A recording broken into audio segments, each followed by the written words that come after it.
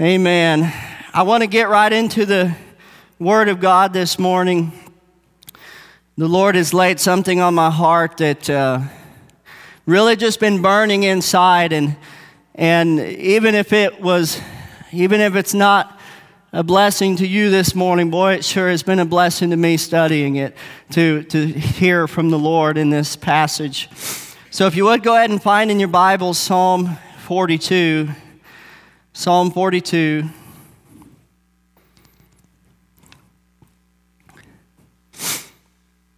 When you find that, you can stand to your feet for the reading of God's Word.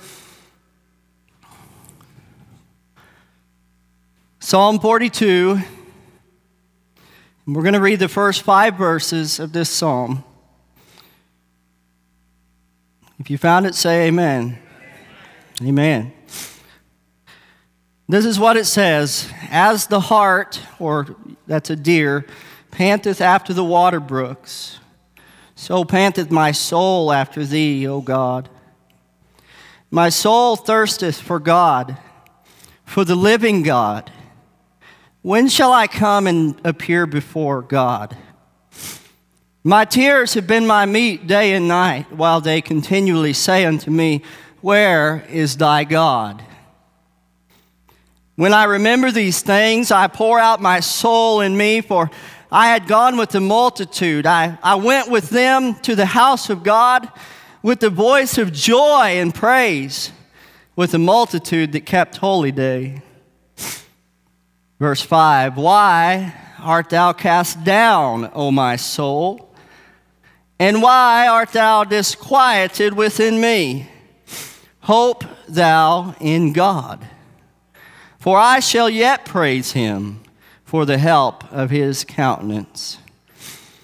I've simply titled the message this morning, A Search for God. A search for God, or you might say a pursuit of God. You may be seated.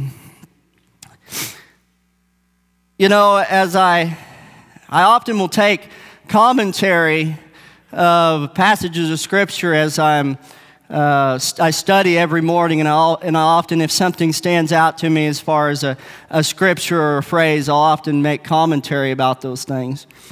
And as I was looking and praying and searching for what God would have me to bring this morning, earlier this week, as I came across some things that I had written about this very psalm, the Lord just burned this in my heart so much to the point, and I don't mind to tell you that I wept over this passage of Scripture as I read it. That God just put that in my heart. As I was reading this, God just really moved on my heart. And so I know that as I'm bringing this message this morning, I know that God can speak to you right where you are. I know that God can speak to He can go past all your walls and all the barriers that you have, and the Word of God can pierce right down to the very core of a person. And I believe that if you'll approach this with an open heart this morning, that you're going to find God will minister to you. I'm reminded of a phrase Chuck sent me just the other day about Corrie ten Boom. She said, look around and be distressed. Look within and be depressed. But look at Jesus and be at rest. She knew something of being discouraged. I was reading a story earlier about Mickey Mantle, the great baseball player. And he talked about how he had a particularly bad day in baseball. He struck out 3 times in a row, did terrible. And he said he was so overwhelmed by it, he just went back into his dugout or to the clubhouse. And he said he just put his face down in his hands, and he was just at the place where he was ready to cry. You know, just one of those days. And he heard somebody come in, and it was actually Yogi Berra's little boy. And he came over to him and tapped him on the knee, and Mickey says, I thought he was about to say something nice to me and say, you hang in there, buddy. But he said he just stared at me, and all of a sudden in his little kid voice, he said, you stink.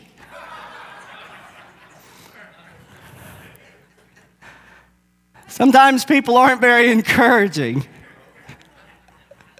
That was not a timely word for Mickey Mantle. And sometimes people are not very encouraging, you see. And the psalmist in this 42nd psalm, some say that this is David. It doesn't give us a clear answer as to whether it's David, but some say they liken it to David when he fled from Absalom and there was a rebellion in the kingdom. Some say it would be that. It doesn't give us a specific answer about that. But the psalmist in this is a man who is despairing. He's discouraged. His heart is overwhelmed in him, and he feels far from God. And there's a longing in his heart, and there's a thirst in his heart, and he knows that he has a need that can only be met by God. And he's in pursuit of God. He knows that if I can just reach God, if I can just see my God, if I can just be in the presence of my God, it's what I need.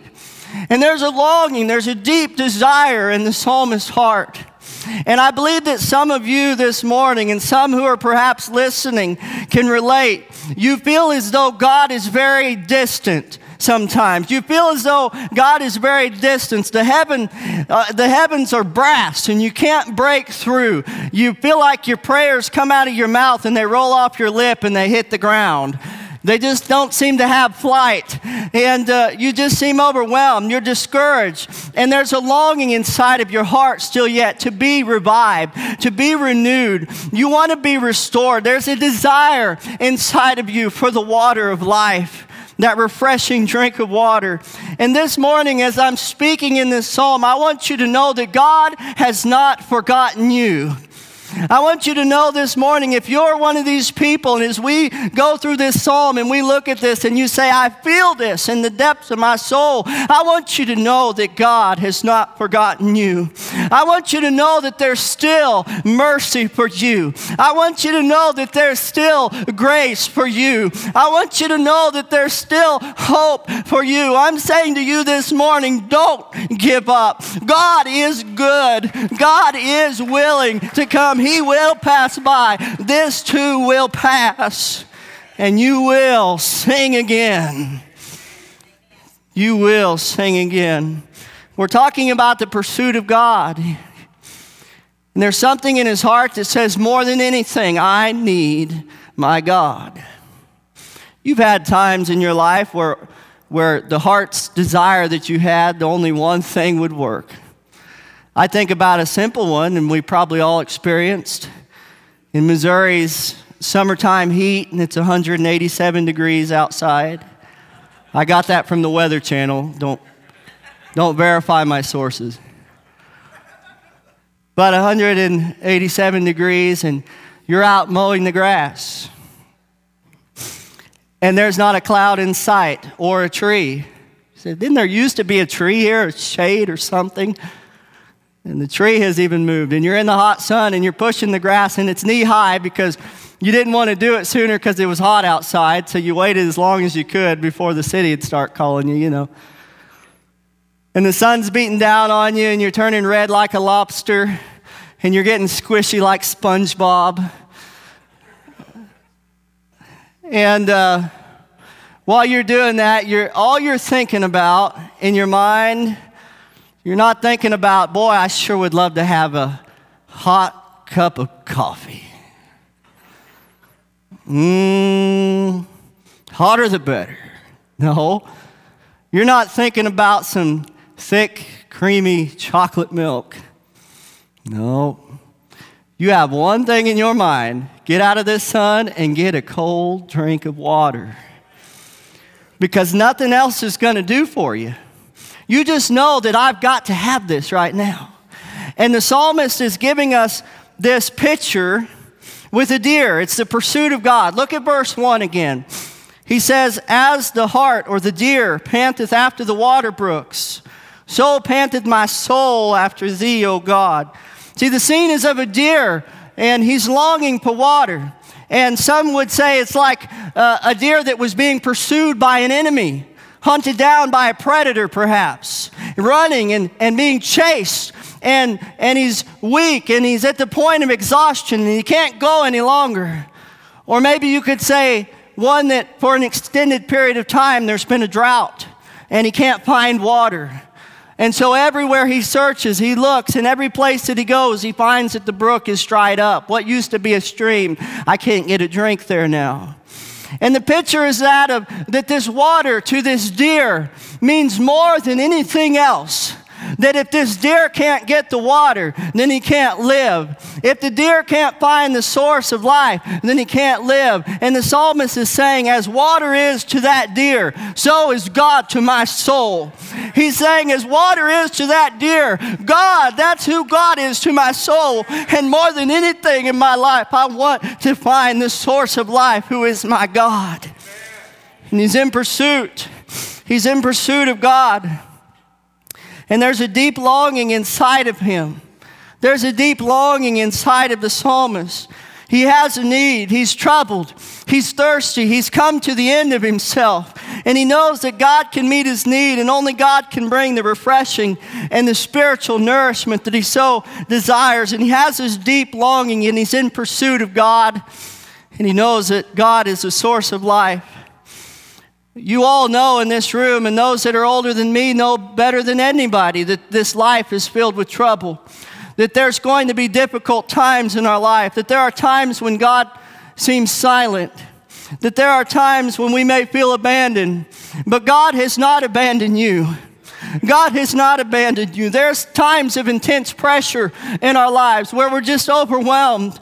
But I say to you this morning, pursue God. You may be feeling overwhelmed this morning, but pursue God. You may feel like you don't have the strength to go any further, but pursue God. You may be the end of yourself and you don't know what to do, but I'm saying to you, pursue God. Don't let that longing go away. Pursue God, because he is the source of life. And there's places in our life that only God can meet our needs. There's only things that God can only meet. Not only does he have a deep longing for God, but there's a desire for fellowship. There's a desire for fellowship with God. Look at verse 2. My soul thirsteth for God, for the living God. When shall I come and appear before my God, before God? See, he has a desire for fellowship. There's a longing here for the presence of God. There's a cry in his heart that says, God, you're all that I want.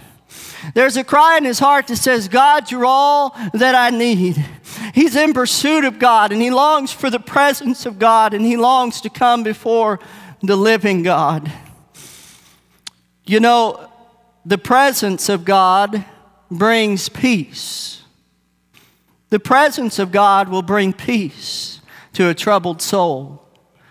I think of the disciples that were gathered after the crucifixion of Jesus. And it says that they were assembled for fear of the Jews. And Jesus rose again from the grave, and he appears to them, and he says, peace be unto you. When Jesus shows up, he brings peace with him. In the presence of God, there is peace that comes. And this morning, as we are lifting our voices in worship to God, God was coming near to the people of God. And there was a peace that began to wash over some souls in this place. There was some peace that began to come, because here in this place, in this house, we've gathered as God's church, and the presence of God is here. And when you're in the presence of God, there's peace and there is joy. Hallelujah. In verse 3, he says, my tears have been my meat day and night, while they continually say unto me, where is thy God? Now this psalmist's experience was one of sorrow. He says, tears were my meat day and night. He said, food, he was more or less saying, food is gone from me. I don't feel like eating. I don't want to eat. I don't want nothing to do with it. I'm so sorrowful in my heart. And all that I have, my daily supply of food is just tears that I'm crying because I'm overwhelmed with grief. The psalmist was saying, I'm overwhelmed, and day and night the tears are my food that I eat. His experience was one of loneliness and isolation. He felt as if he was all alone. In a world of billions of people, you can feel all alone. But in God's eyes, you're never lost in the crowd. Think of the woman with the issue of blood, and she said, if I can just push through and touch the hem of his garment, I'll be made whole. And she did, and the crowds were pressing on him all around, and she touched and she was healed, and Jesus said, who touched me? The disciples said, they're all around you. Everybody's touching you. What do you mean? He said, no, someone touched me. Because God knew the individual in the midst of the crowd. You're never lost in the crowd. In this world, God knows who you are. Not only is it an experience of loneliness and isolation, but it was an experience of cruel mockings. He said, the enemy is continually saying to me, where is your God?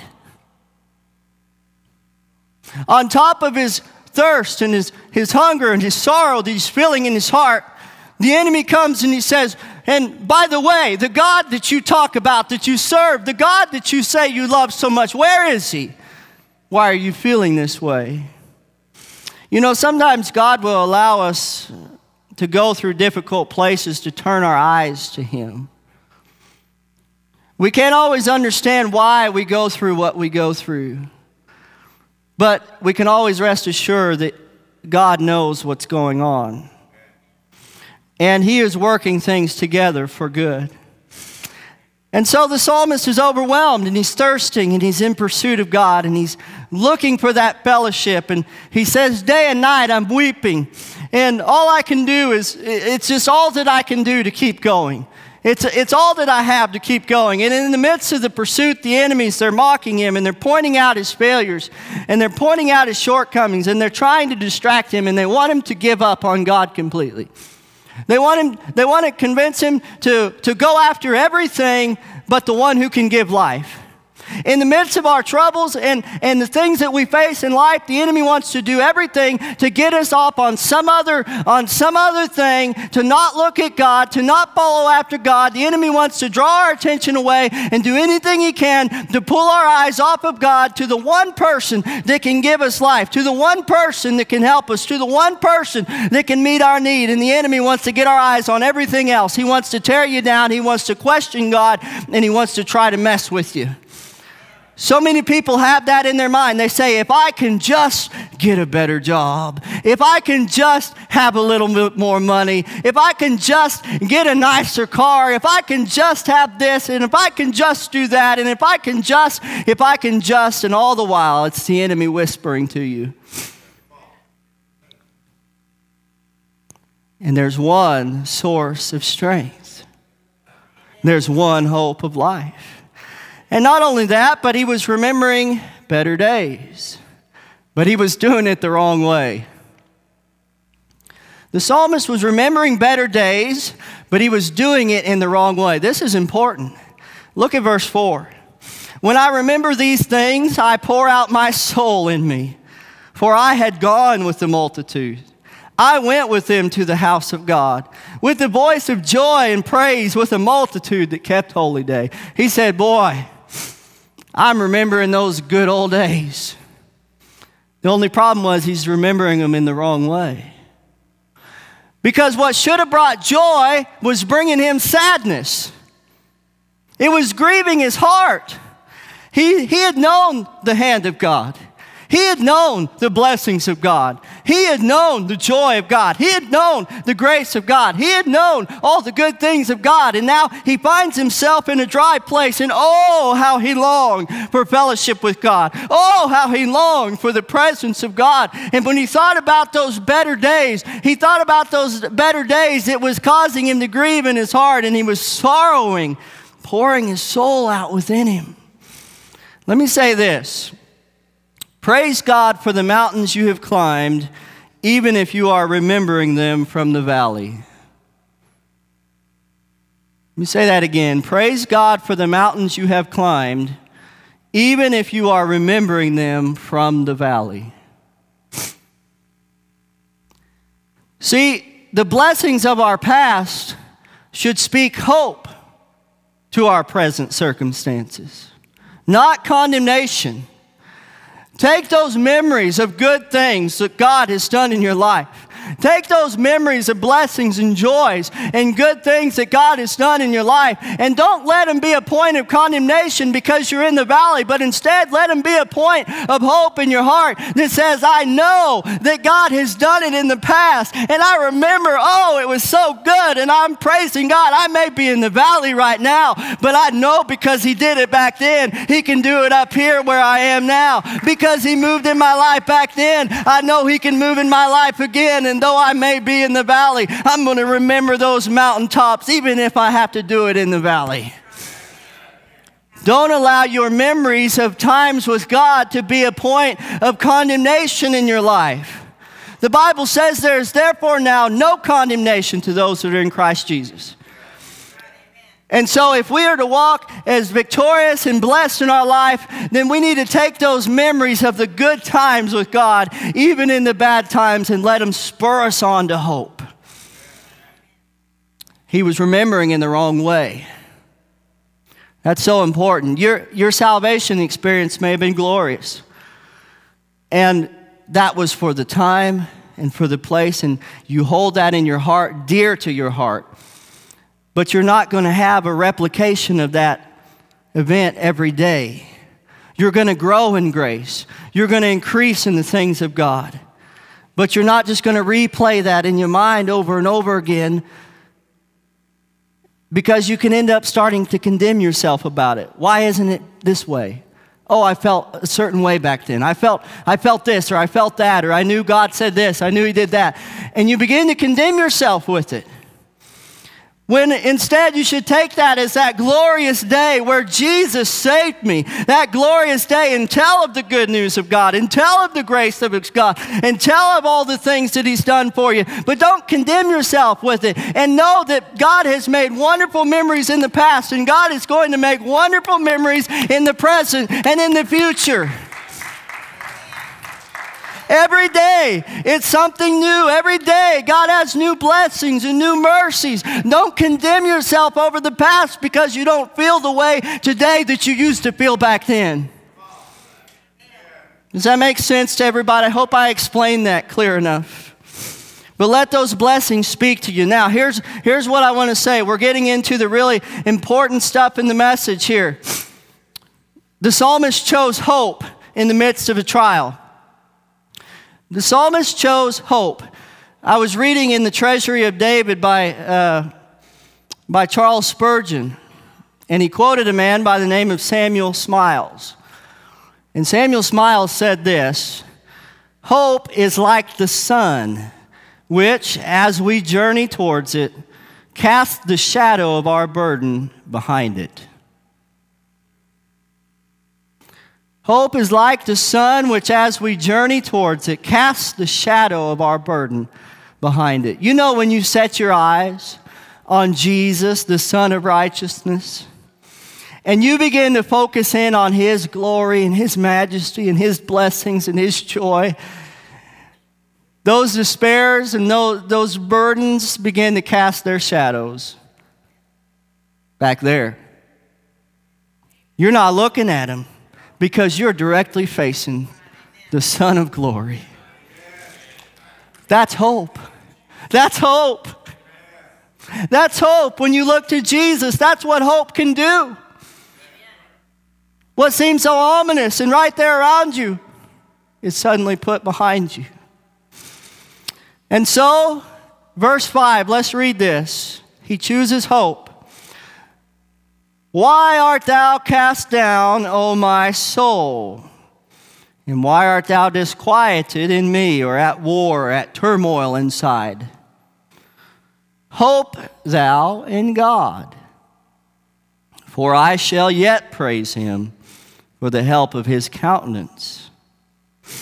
See, the psalmist begins speaking to himself.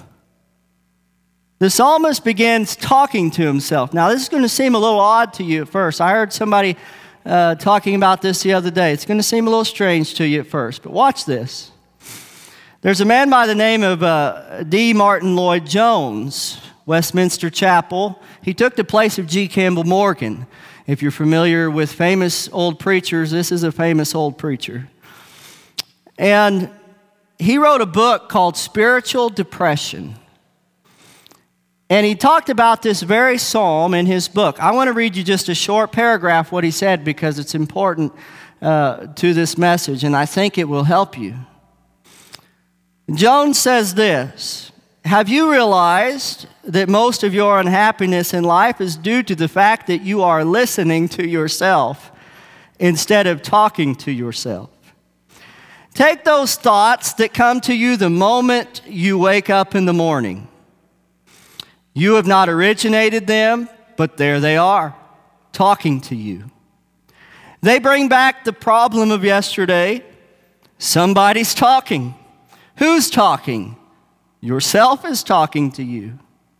Now, this man's treatment in Psalm 42 was this: instead of allowing this self to talk to him, he starts talking to himself. Why are you cast down, O my soul? He asks. His soul had been depressing him, crushing him. So he stands up and says, self, listen for a moment. I will speak to you. Amen? That's good, amen? The psalmist had been listening to himself. Do you see that in this verse 5? We've been looking at it, the grief and the sorrow and all the things that he's feeling. And he gets to verse 5 and he says, wait a minute. I'm going to choose hope. See, some of you need to stop listening to yourself and start talking to yourself.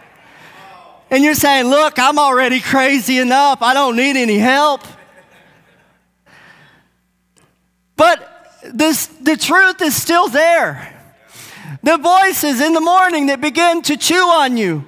Like he was saying, they're already there, and they already start messing with you as soon as you wake up. That's that echo, that daily thing that starts happening in your mind, and it's wearing on you, and it's wearing on you. And the psalmist is saying, wait a minute, I'm tired of listening to myself, and now I'm going to talk to myself. It's good.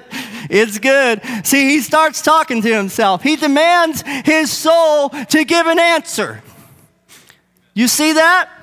He says, why are you cast down, O my soul? He says, soul, give an answer for yourself. He demands his soul to give an answer. He's overwhelmed. He's lonely. He's discouraged. He's depressed. He's in trouble. And yet he says to himself, soul, hope thou in God. Some of you need to start talking to yourself and stop listening to yourself. Some of you need to say, you know what? I'm going to start hearing from God. I'm going to start talking about the blessings of God. I'm going to start talking about my Savior and the blood that He shed for me and my sins that were forgiven and the fact that I've got a home in glory. I'm tired of listening to myself. I'm going to start talking to myself about the goodness of God, about the mercy of God, about the grace of God. And before you know it, you find yourself just don't even want to talk to you anymore.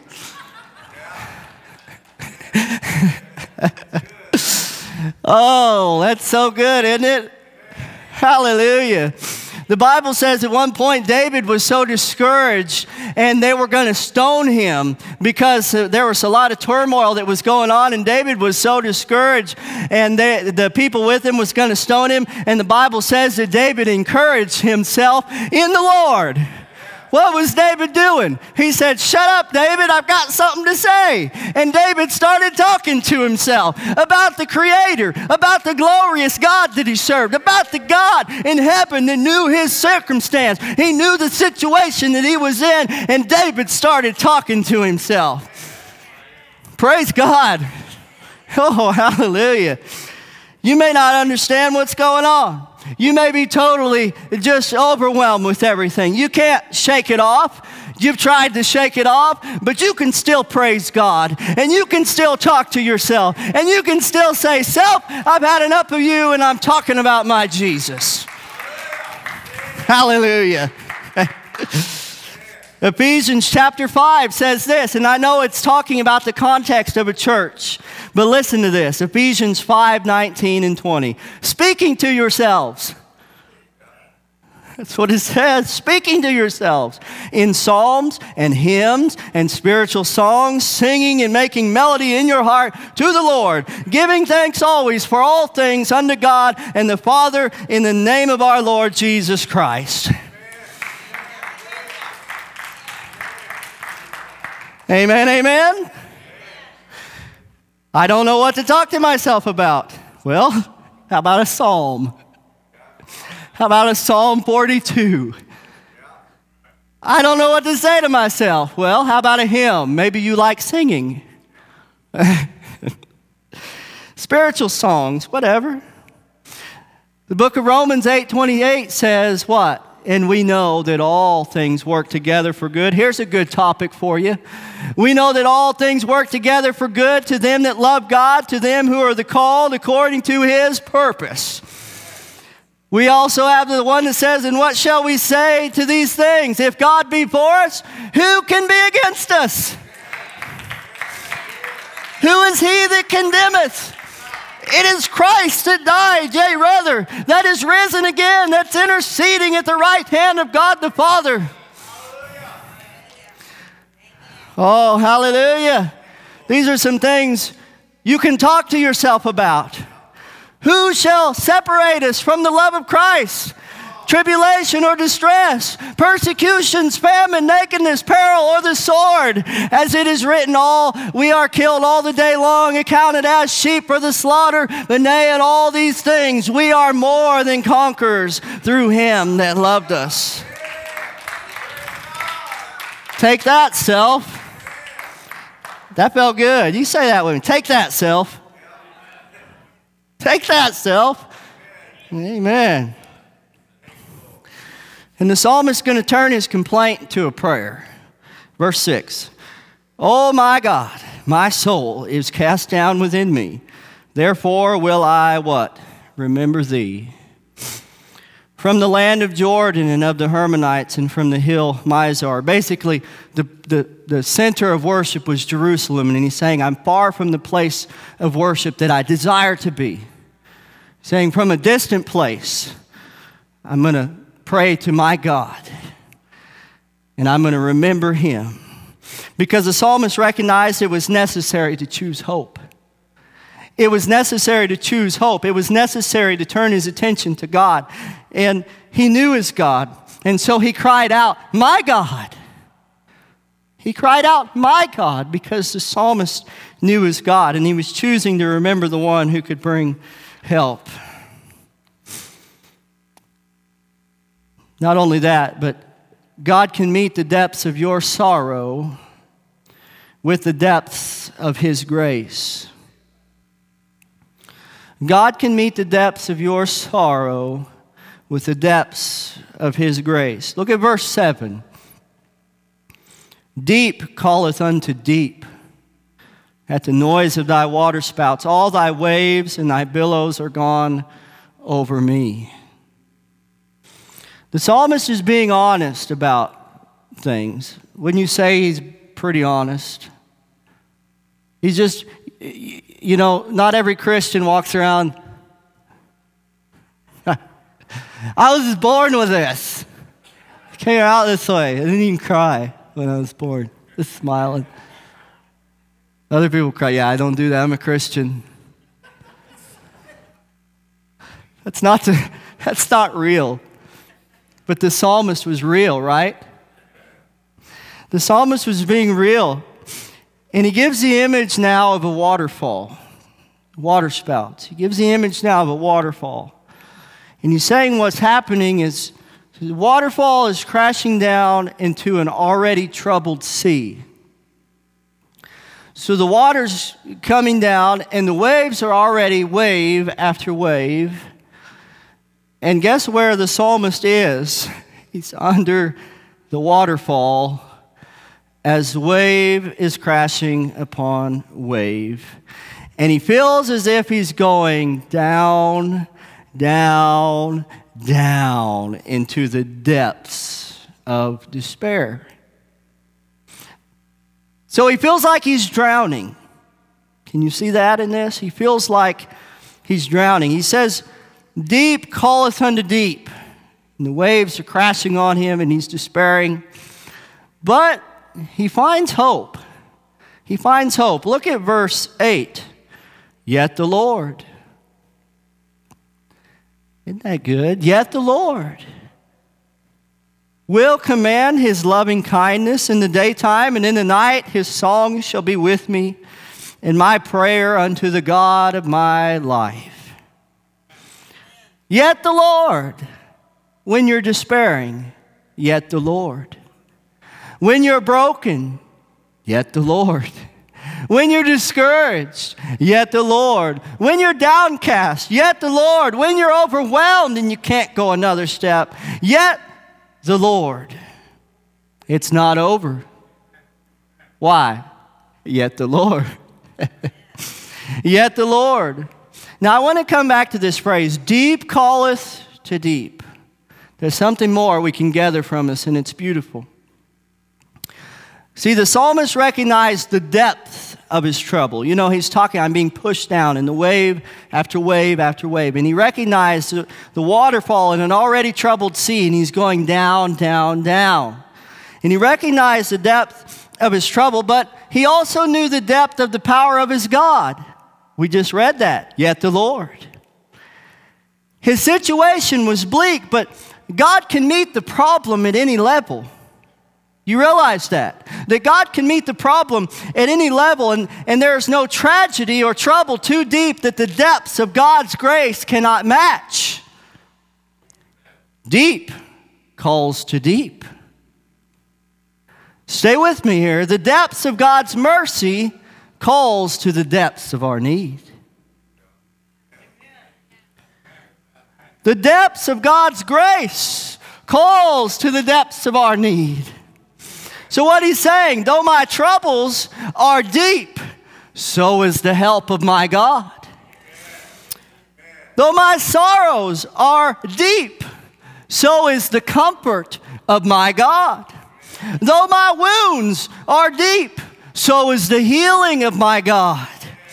Though my weakness is deep, so is the strength of my God, because deep calls to deep. Wherever you may go, wherever you may find yourself, how far down in the depths of despair you go, God is there, because deep calls to deep.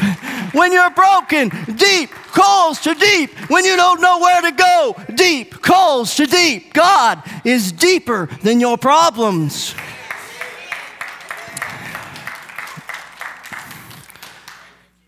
Wow.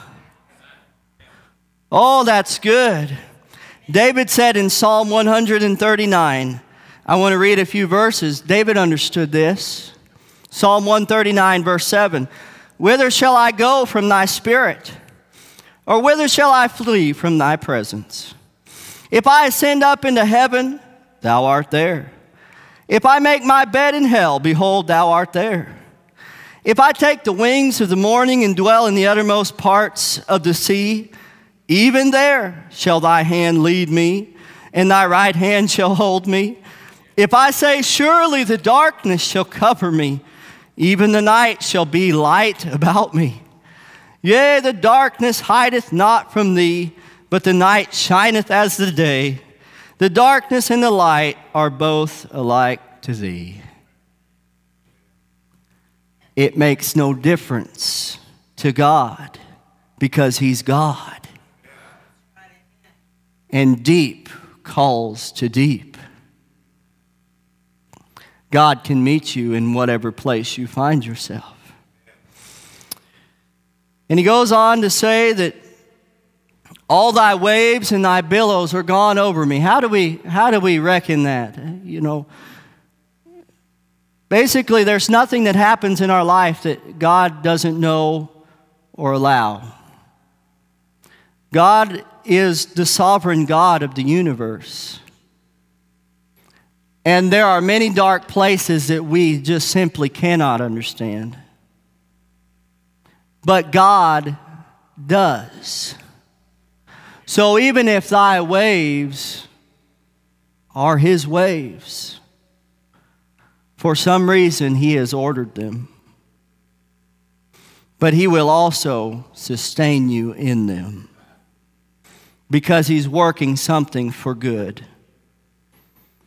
All things are not good, but he works all things together for good, for his people. And deep calls to deep. So with that being said, God has you covered day and night. This is, I enjoy this portion of the message in particular. God has you covered day and night. Look at verse 8 again. Yet the Lord will command his loving kindness in the daytime and in the night. His song shall be with me, and my prayer unto the God of my life. We're going to experience times of intense trouble, no doubt about it. You know that.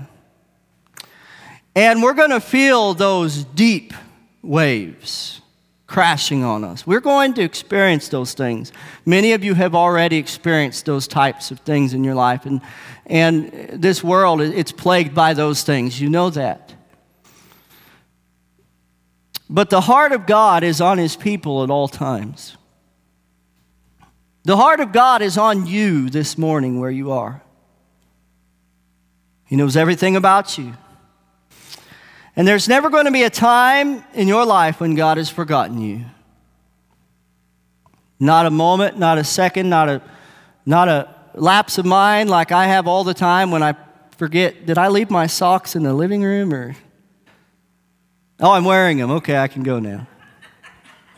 God doesn't have that kind of stuff like we do. God is always, he's all-knowing. He knows everything.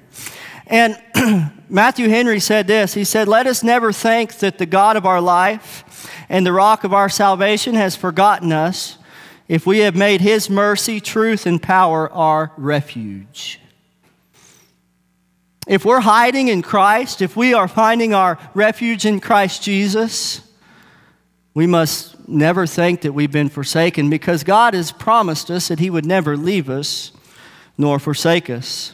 And in the morning, the Lord is with us. He gives us new mercies every morning.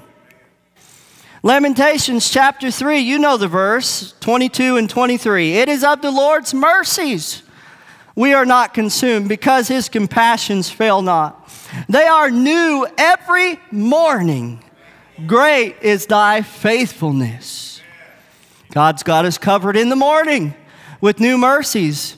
Charles Spurgeon says, his mercies are new every morning and fresh every evening. And who can know the number of his benefits or recount the list of his bounties? I love that. Not only is the mercies new every morning, but they're fresh in the evening. See, God alone knows the difficulties of the day that you're going to face. And so with the new day, he gives you a new batch of mercies. God understands what you're going to face. He knows every day the things that are going to be coming your way. And so every morning he says, I know what this day holds. And so with this day, here's a brand new batch of mercies. Just cook them up. And the wonderful thing is the mercies from yesterday are still fresh, and he gives you new ones. He's got us covered in the morning. In the daytime, the Lord is with us. He sustains us. See the verse 8? It says, the Lord will command his loving kindness in the daytime. It's in the daytime that the difficulties of life come our way. It's in the daytime that we're hit with worries and troubles, and we feel the stresses of life, family members, the stresses of work. We have responsibilities that we have to meet. It's in the daytime these things are coming your way. People are out and about and they're active. There's the hustle and the bustle. And it's in the daytime that those things are happening. That's the daily grind. And it's saying God is going to command his loving kindness in the daytime. See, when you're troubled in spirit, as the psalmist was, even the small things feel like big things. If you've ever been to that place, you know what it's like, that even the little things are just monstrosities. I mean, they're mountains to you. And it's in the daytime we often feel that way. And so the Bible says that God is going to command His loving kindness in the daytime. It's the beautiful thing, it's blessing enough to say that God was going to give us His grace and mercy. But not only that, the Bible says that He's going to command it. He's going to command His loving kindness. He's going to put out a divine decree that says, I have reserved my mercies and my grace for my people. And if God has commanded it, who's going to restrain it from happening? If God sends out the command, who's going to prevent it? Oh my. Oh my. See, God has mercy reserved for His people and grace and joy. And what an awesome God He is. And not only that, but He's got us covered in the nighttime. Here's the most troubling time, isn't it? The nighttime. It's in the night when your mind is troubled the most, isn't it? All is silent. You're left to the stillness of the darkness. The shadows of your past seem to materialize in the darkness. The sorrows that unfolded earlier that day seem to grow larger and larger and larger. The wounds from your past seem so fresh, even if they happened 30 years ago. The voice of the enemy seems nearer than ever before, doesn't it? Temptations, the voice of the enemy is near. And it's here in that troubled darkness, like the ancient mariners out in the boats. They cast their anchors and they hope for day. But what does verse 8 say? It says, yet the Lord will command His loving kindness in the daytime, and in the night His song shall be with me. His song shall be with me. Here's what I wrote down in my tablet as I was looking at this. This part of the message means so much to me. His song and my prayer. His song and my prayer. See, it's in the hours of darkness that He never forsakes us. And in the night, the darkness comes and those thoughts are arising and temptation is also strong. And His song is with me. His songs of love, His songs of mercy, His songs of grace, His songs of deliverance, His songs of compassion, His songs of truth. In the night, His song is with me because the Bible says He gives us a song in the night. And in the night, His song is with us. The book of Zephaniah 3:17 says this, the Lord thy God in the midst of thee is mighty. He will save. He will rejoice over thee with joy. He will rest in His love. He will joy over thee with singing.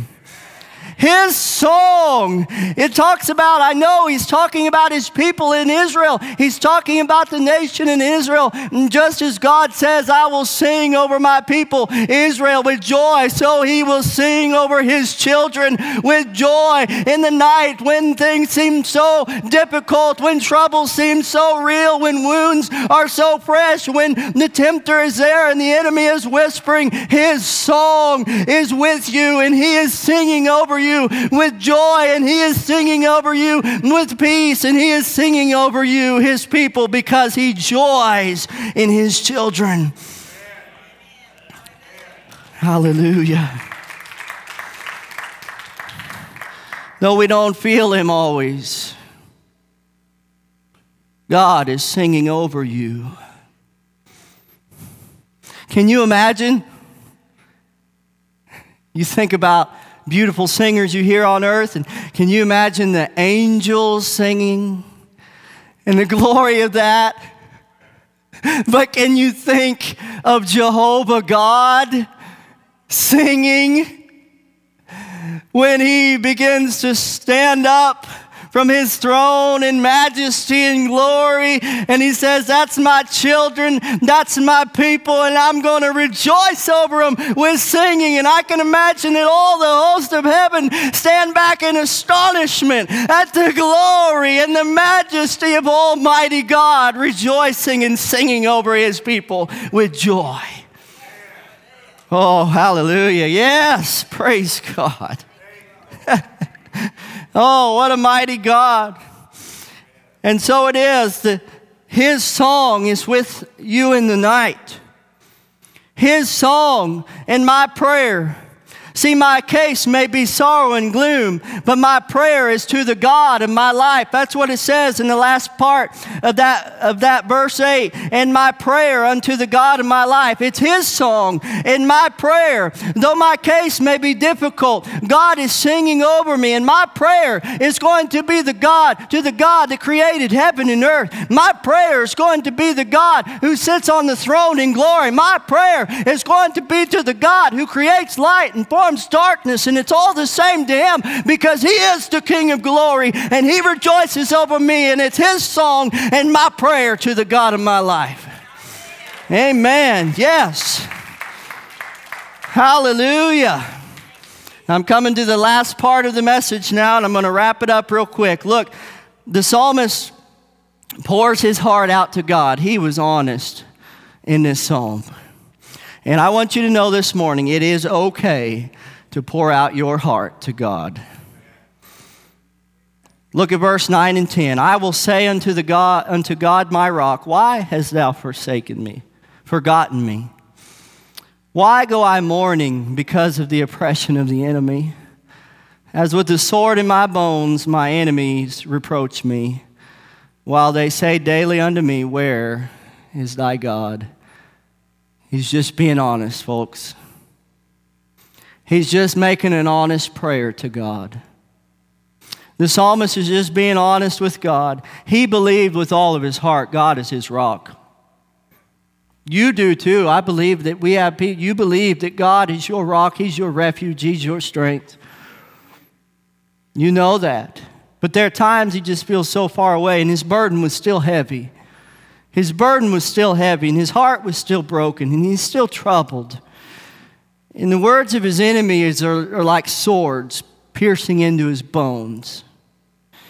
And he felt that God had forgotten him, but God can never forget us. We're engraved on the palms of his hands. God knows us. He knows us. And so the broken psalmist, he takes his complaint to God, and he just gives an honest prayer. Just an honest prayer. Have you ever made an honest prayer to God?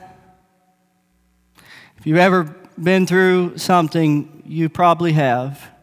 And you know the beautiful thing is God's not mad at you for that, right?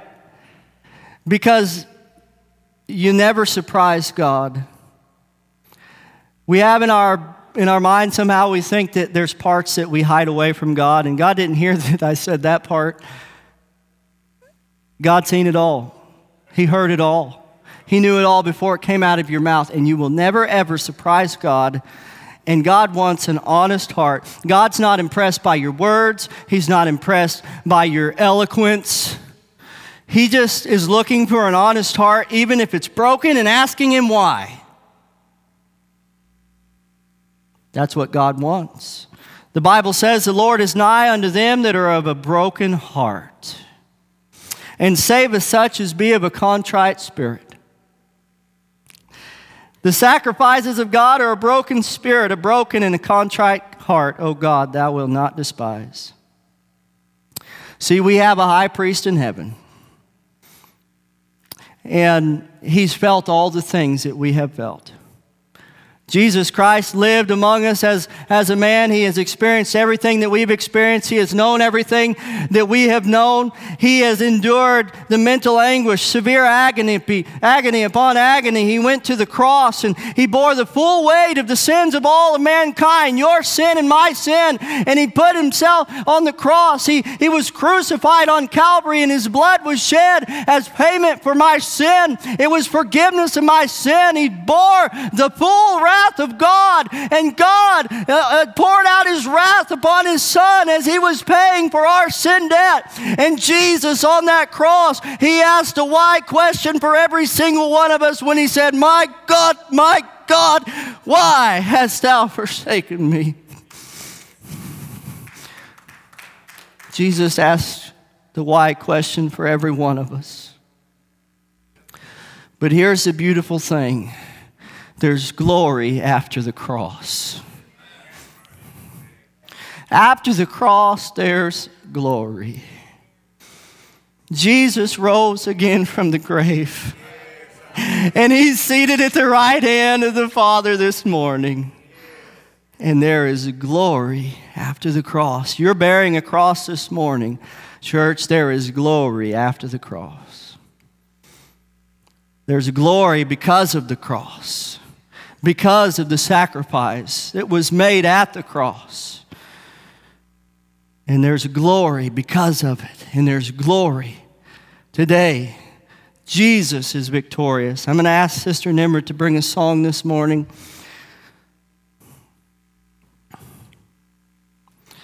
Last thing to say this morning is hope in God. There are better days ahead. Hope in God. There are better days ahead. Look at verse 11, last verse in this chapter. He talks to himself again. Why art thou cast down, O my soul? And why art thou disquieted within me? Hope thou in God. For I shall yet praise Him who is the health of my countenance and my God. He says, the health of my countenance, the healing of my broken soul is when the face of my Savior is looking upon me.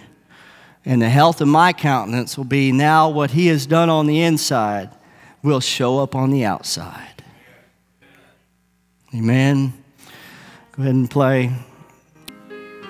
Let's pray together. Heavenly Father, thank You that You are so good. Thank You for Your grace and for Your love, for Your kindness, for Your loving kindness that You command in the daytime. Thank You for Your song that's with us in the nighttime.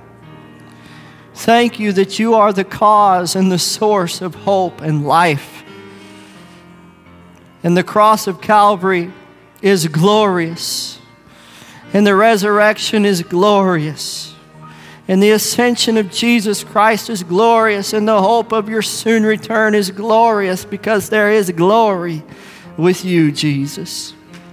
So, oh Father, for those people walking through deep places this morning, I thank You that deep calls to deep. Though the burden is real and the weight is heavy, You are a match for anything and greater than anything that we may face. Continue to minister this word. Bless it and multiply it to the souls that heard it this morning and to the ones who will hear it in the future. And Lord, speak to us and teach us, Lord, to speak of the things of God and the mercies of God and to stop listening to ourselves, but listen to the God in heaven that loves us and gave Himself for us. Jesus, thank You for everyone in this room. And everyone who will hear in the future, by whatever means, bless them and minister to them. And I thank You for it. In Jesus' name, amen.